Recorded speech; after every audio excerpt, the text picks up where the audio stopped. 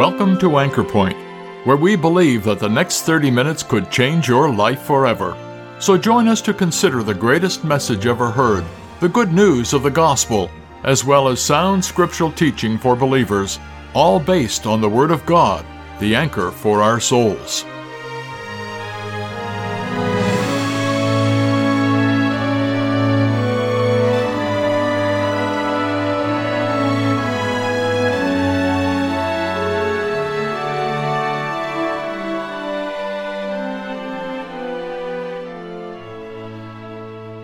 You know, time cannot be better spent than to sit at the foot of the cross and consider the death of our Lord Jesus Christ. There we see where God's love and His judgment met together. There is no greater display of the grace of God for the very sinners who tortured and taunted Him there. Have you ever stopped long enough at the cross to think upon what was happening there and why? In today's broadcast, Speaker Dan Shutt takes us back to the cross of Calvary. There we see the Lord of the universe stooping down to this poor world to be scorned and maligned by sinful men. Not only that, we see what was actually happening there on that cross, though invisible to our natural eyes and shrouded in darkness. Christ was being smitten and afflicted by God. He was taking the punishment for our sins upon Himself. Our sins were being dealt with by God. And we see there the only one who can truly satisfy our longing hearts, give us peace with God, and assurance of a heavenly home. What wonderful facts to consider. We hope that you will join us today for these thoughts and more as we consider the death of Christ. I want to read 3 verses from the Holy Scriptures. The first 2 are found in the book of Romans chapter 5, and I'll read them carefully for you. Romans chapter 5, and beginning with verse number 8. But God commendeth. That's an old-fashioned word that means that God demonstrates or God shows His love toward us, in that while we were yet sinners, Christ died for us. Now, if you have a Bible, lift your eyes to verse number 6. For when we were yet without strength, in other words, when we were powerless, in due time, Christ died for the ungodly. Our third and final reading is in the book of 1 Corinthians, chapter 15. And I'm going to begin reading at verse number 3. This is the Apostle Paul writing what the gospel, the good news, is. For I delivered unto you, first of all, that which I also received, that Christ died for our sins, according to the Scriptures, and that He was buried, and that He rose again the third day, according to the Scriptures, and that He was seen. Last week, I was traveling with my wife in northern Michigan. For those of you who live on the East Coast, the northern part of Michigan is very rustic. It's a vacation paradise, wooded large lakes, and of course the Great Lakes. And there are many people who flood to the north to enjoy their summer vacation there. As my wife and I were driving along, we saw something that I don't think I have ever seen before. There was a large campground, and it was filled especially with young people. There were tents and campers and trailers and a very large campground where people were enjoying their summer vacation. What was remarkable about it was this, that on the edge of the large campground was a large cemetery. I've never seen those two things put together. It was an odd juxtaposition, hundreds and hundreds of tents and campers and trailers, and then hundreds and thousands of headstones and markers in that cemetery filled with the graves of people that had gone on to eternity. As I thought about what I saw there, I thought that maybe it didn't make the devil all that happy. The devil is interested in keeping us involved with entertainment, things to make us happy, things to make us forget serious things, things that cause us to not think about the future or eternity. And yet here in the very scenes of people's pleasure was a stark reminder that all of us are going to die. God has filled the world with reminders. Every obituary reminds us that we're going to die. Every funeral that we attend reminds us that that is our ultimate destination. And every cemetery, like the one I saw, reminds us that death is all around us. We live, dear friend, in a world that is filled with death, and it is the end that lies ahead of every one of us. And whether that death is because of a virus or because of an accident or because of an overdose, or whether it is just something as simple as old age, we need to be reminded that all of us are moving toward eternity. What I have read in these verses tonight is something that is quite unique, because 3 times over I read not about the death of humans as the result of sin, but we read that Christ died. Each of these verses uses precisely the same language. Christ died, Christ died, Christ died. And each of them has a unique focus. We learn, first of all, that the death of Christ was because of what we have done, because we are sinners. The death of Christ, secondly, reflects on what we cannot do, because when we were powerless, that is when Christ died. And finally, it is the answer to our deepest need. It is the gospel. It is the good news that Christ died for our sins and was buried and raised again the 3rd day. And so I want to spend a little time talking with you, not about our death, but about the death of Christ. And in order to understand the death of Christ, to talk a little about the one who died. I love to tell people about the Lord Jesus because that really is what lies at the center of the gospel. I don't judge other gospel preachers, but I will say this, that if a message is given that does not have Christ at the center, no matter what else is preached, it's not the gospel. When Christ is preached, when his glorious person is presented, and when the wonder of his death and the value of his death is set forth to the world, you may be sure that that is the good news of the gospel. I want to think about some things about the Lord Jesus tonight, and they're very simple, and I hope you'll follow along with me as we consider them together. I want you to think about the Lord Jesus as the one who stepped down into our world. This is the most remarkable story that I know, that heaven's majestic Son, the Son of God, actually chose to visit our world. You know, there are times that we have visitors, perhaps a king or a queen may visit our shores, or someone of great significance. And of course, that's an occasion for great public interest because we've been visited by these extraordinary people. I want you to think tonight about the Lord Jesus, the one who stooped to come in to our world. You know, the Apostle Paul, and we've been reading some things that he wrote tonight, he spoke about this great coming. He said that though he was rich, yet for our sakes, he became poor. There is no greater story of a man who stepped down than the story of the Son of God, who stepped into humanity and stepped into our world. You know, one of the great themes of Western society, at least, is the idea of upward mobility. We are accustomed to thinking that through dint of hard work and determination and a dogged will, that we can better ourselves. Many of us have earned more money than our parents, for example. Many of us live in nicer or larger homes than our forefathers. And there's nothing wrong with that. That is just the normal course of society. And so we think about stepping up and improving ourselves so that we might enjoy greater things in this world. How extraordinary then is the story of Jesus Christ, the man who didn't strive to be higher. Actually, that was an impossibility, for in heaven he could not be higher. He was the greatest and the highest and the most exalted of all. And yet tonight we'd love to tell you about the fact that in grace he stepped down and became a man so that Christ might die. Very often we sing the words of that beautiful hymn. Many of you know it. Down from the glory, the Savior came, down to the cross and the death of shame. Gazing in wonder, I there exclaim, Jesus died for me. And so I want you to just ponder for a minute as we begin our message about the one who was eternal spirit and yet became flesh and tabernacled amongst us.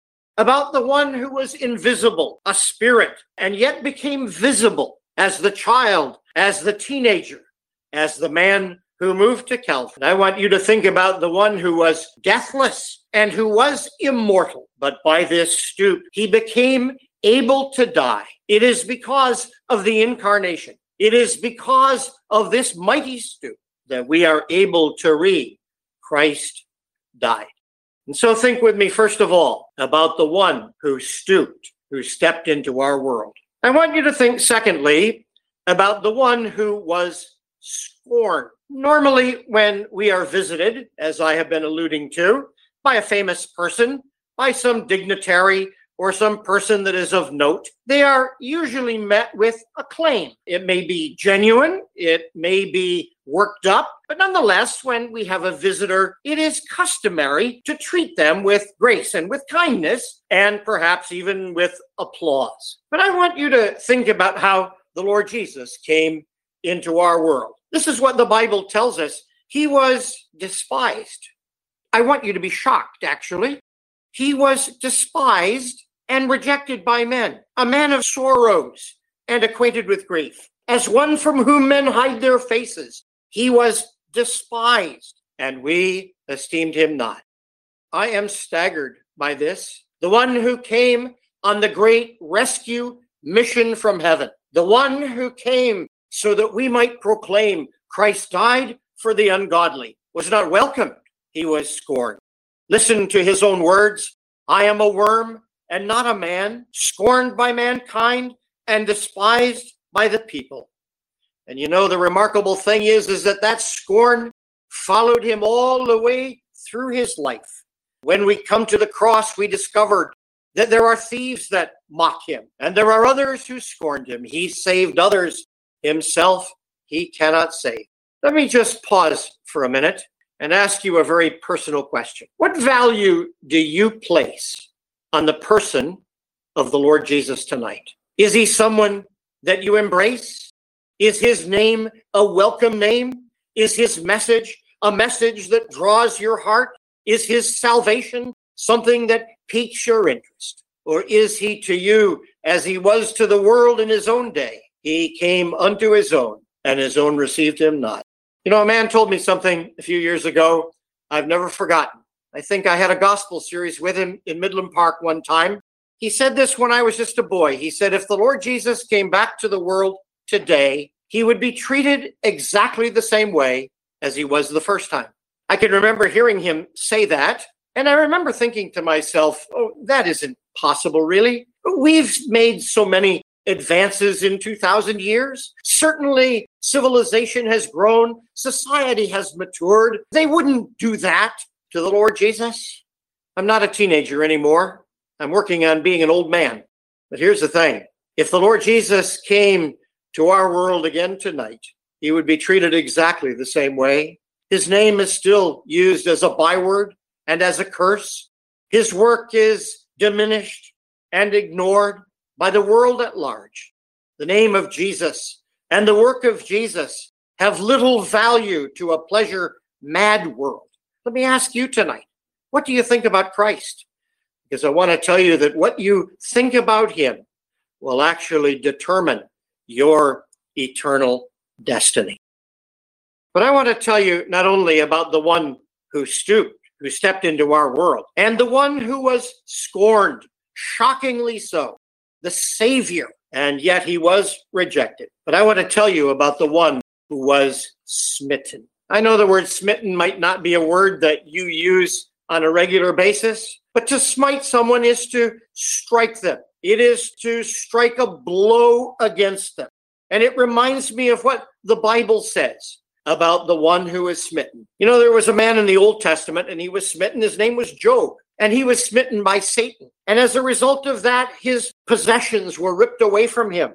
His family died under terrible circumstances. His health was removed, and he was reduced to the lowest possible pit that earth could imagine, smitten by Satan. But I want to tell you about a man that was smitten by God, because Isaiah 53 tells us about the Lord Jesus, surely he hath borne our griefs and carried our sorrows. Yet we did esteem him stricken, smitten of God, and afflicted. smitten of God. Why was that? Well, the text goes on to say, he was wounded for our transgressions. He was bruised for our iniquities. The chastisement of our peace was upon him, and with his stripes we are healed. You know, I love to think about, and I love to preach about the cross. And one of the things that we must be very careful of when we speak about the cross is that we keep our focus on the right smiting. Let me see if I can explain that. You know, there are things about the cross that are visual. They are external. And as a matter of fact, in some small way, they are understandable. The Lord Jesus was terribly smitten by men. But I can imagine the terrible pain of thorns pressed into his brow. I can imagine in a small way what it must have been to be struck upon the face. I can imagine perhaps a little of what it was to be thirsty, to be abandoned.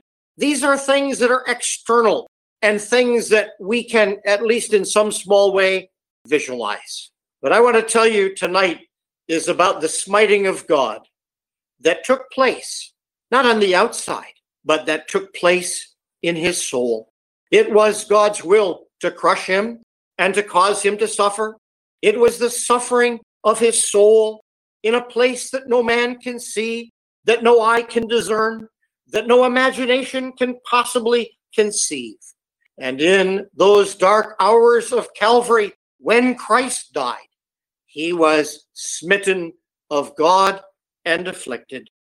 That was not because of any fault of his own. That's the glorious story of the gospel, that while we were yet sinners, Christ died. It was our sin that occasioned his death. It was our sin that brought him into deep sorrow. And yet as our substitute, he bore that in our place. I love the words of the hymn writer, because the sinless Savior died, my sinful soul is counted free, and God the just is satisfied to look on Christ and pardon me. You know, there's not anything very satisfactory about the death of human beings. It brings about grief and tears and loss and sorrow and mourning. And yet in the death of Christ, there is a great victory that has been won. The heart of God has been satisfied. All that he required, all that justice demanded, was fully found in the death of Christ. Christ died. And so I want you to think about the one who stepped down and the one who was mocked and scorned. I want you to remember the one who is smitten of God and afflicted. And as the great burden of our sin was laid upon him, the Lord Jesus suffered as our substitute. But I want to tell you, fourthly, not only about the one who is smitten, but I want to tell you about the one who saves. You know, there's a word that is found in every gospel message. I can't imagine preaching the gospel without employing it, and that is the word save, or saved, or Savior. Let me tell you tonight that because of Calvary, Christ is the one who is able to save sinners. You know, we are surrounded, and I'm really sad to say they are being discounted and being abused in some ways at this time. But we're surrounded by very brave men and women, policemen and firemen, and ambulance drivers and emergency room doctors. Their mission in life is to rescue and to deliver and to save. And those stories are often swept away in the news of the day. But I want to tell you, those are my heroes, at least. I'm so grateful that they are there to save those who are in need. What a wonderful thing, then, to tell you about the Lord Jesus, the one who met me in my deepest need and came to save me. Not to save me from a burning building, not to save me from drowning in some lake or some ocean, but someone who came to save me from my sins and to save me from perishing eternally. May I ask you a question tonight? Would you like to be saved? Would you like to be rescued from your sins? Let me tell you tonight, Christ wants to save you. How can I measure how much he wants to save you? I love the words of Romans 5. My two children were both saved through this great truth. God demonstrates his love toward us in that while we were yet sinners, Christ died for us. I love the cross tonight, and I love the man who died upon the cross, because there was a day just when I was a little boy, 8 years old, and he saved me. I love the words of Titus 3, not by works of righteousness, which we have done, but according to his mercy, he saved us. Oh, the death of Christ, all that it means to God, all that it means to saved sinners, all that it could mean to you if you would only trust him. There's one last thing that I want to talk about before I bring my little message to a close. The unique man who died at Calvary was the one who stepped down. He stooped. He was the one who was scorned. He wasn't received and welcomed. He was abused and rejected. He was the one who was smitten of God and afflicted. He suffered for sin in his own body on the tree. And he's the one tonight who can save, who can rescue sinners who depend on him.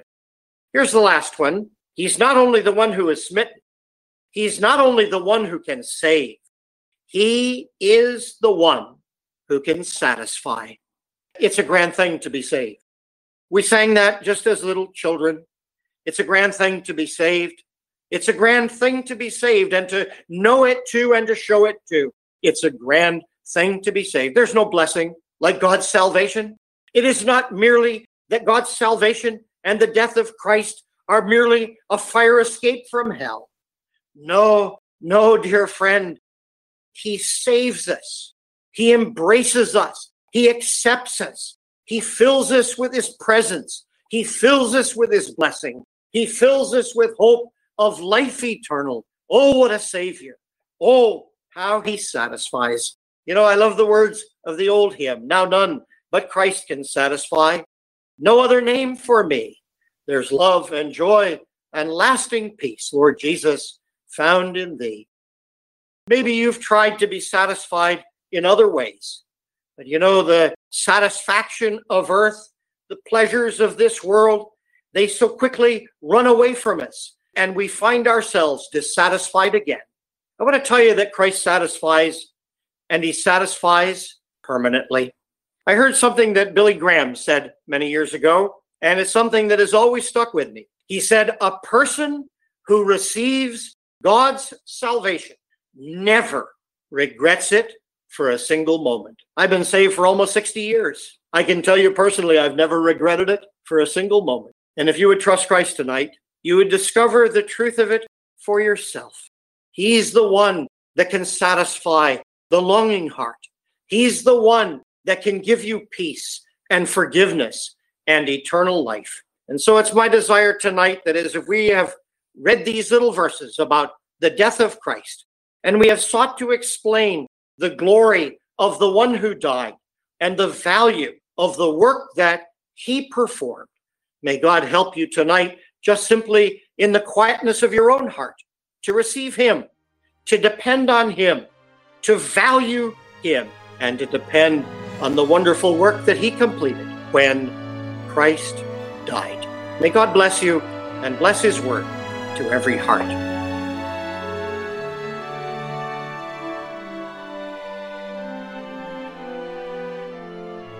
So, how about you? Have you ever come to the place called Calvary and understood what was happening there? And most importantly, have you received the one you see there as your very own personal Savior? Accept him today, won't you? And like millions of Christians worldwide, and all those who ever lived, you will never regret that you did. If this or any of our Bible messages here at Anchor Point has made you aware of God's interest in you, or if you'd like some literature or a visit that would help you understand these important truths, why don't you drop us a line at anchorpointradio@gmail.com. We'd love to hear from you. We're glad you were able to join us at Anchor Point today. Anchor Point is sponsored by believers in Christ who are meeting at various gospel halls. Each of these Christian assemblies holds gospel services every Sunday, as well as other meetings such as regular prayer and Bible studies throughout the week. If you've been challenged by today's message and would like to know more about the truth of the gospel, or of gathering unto the name of the Lord Jesus Christ following New Testament principles, take a look at our Anchor Point website at anchorpointradio.com. There you will find more information as well as the location, programs, and meeting schedules for the gathering center nearest you. My name is Glenn Todd. Thank you once again for listening, and we invite you to join us again next week at the same time for Anchor Point, where we believe that Christ alone is the anchor for the soul.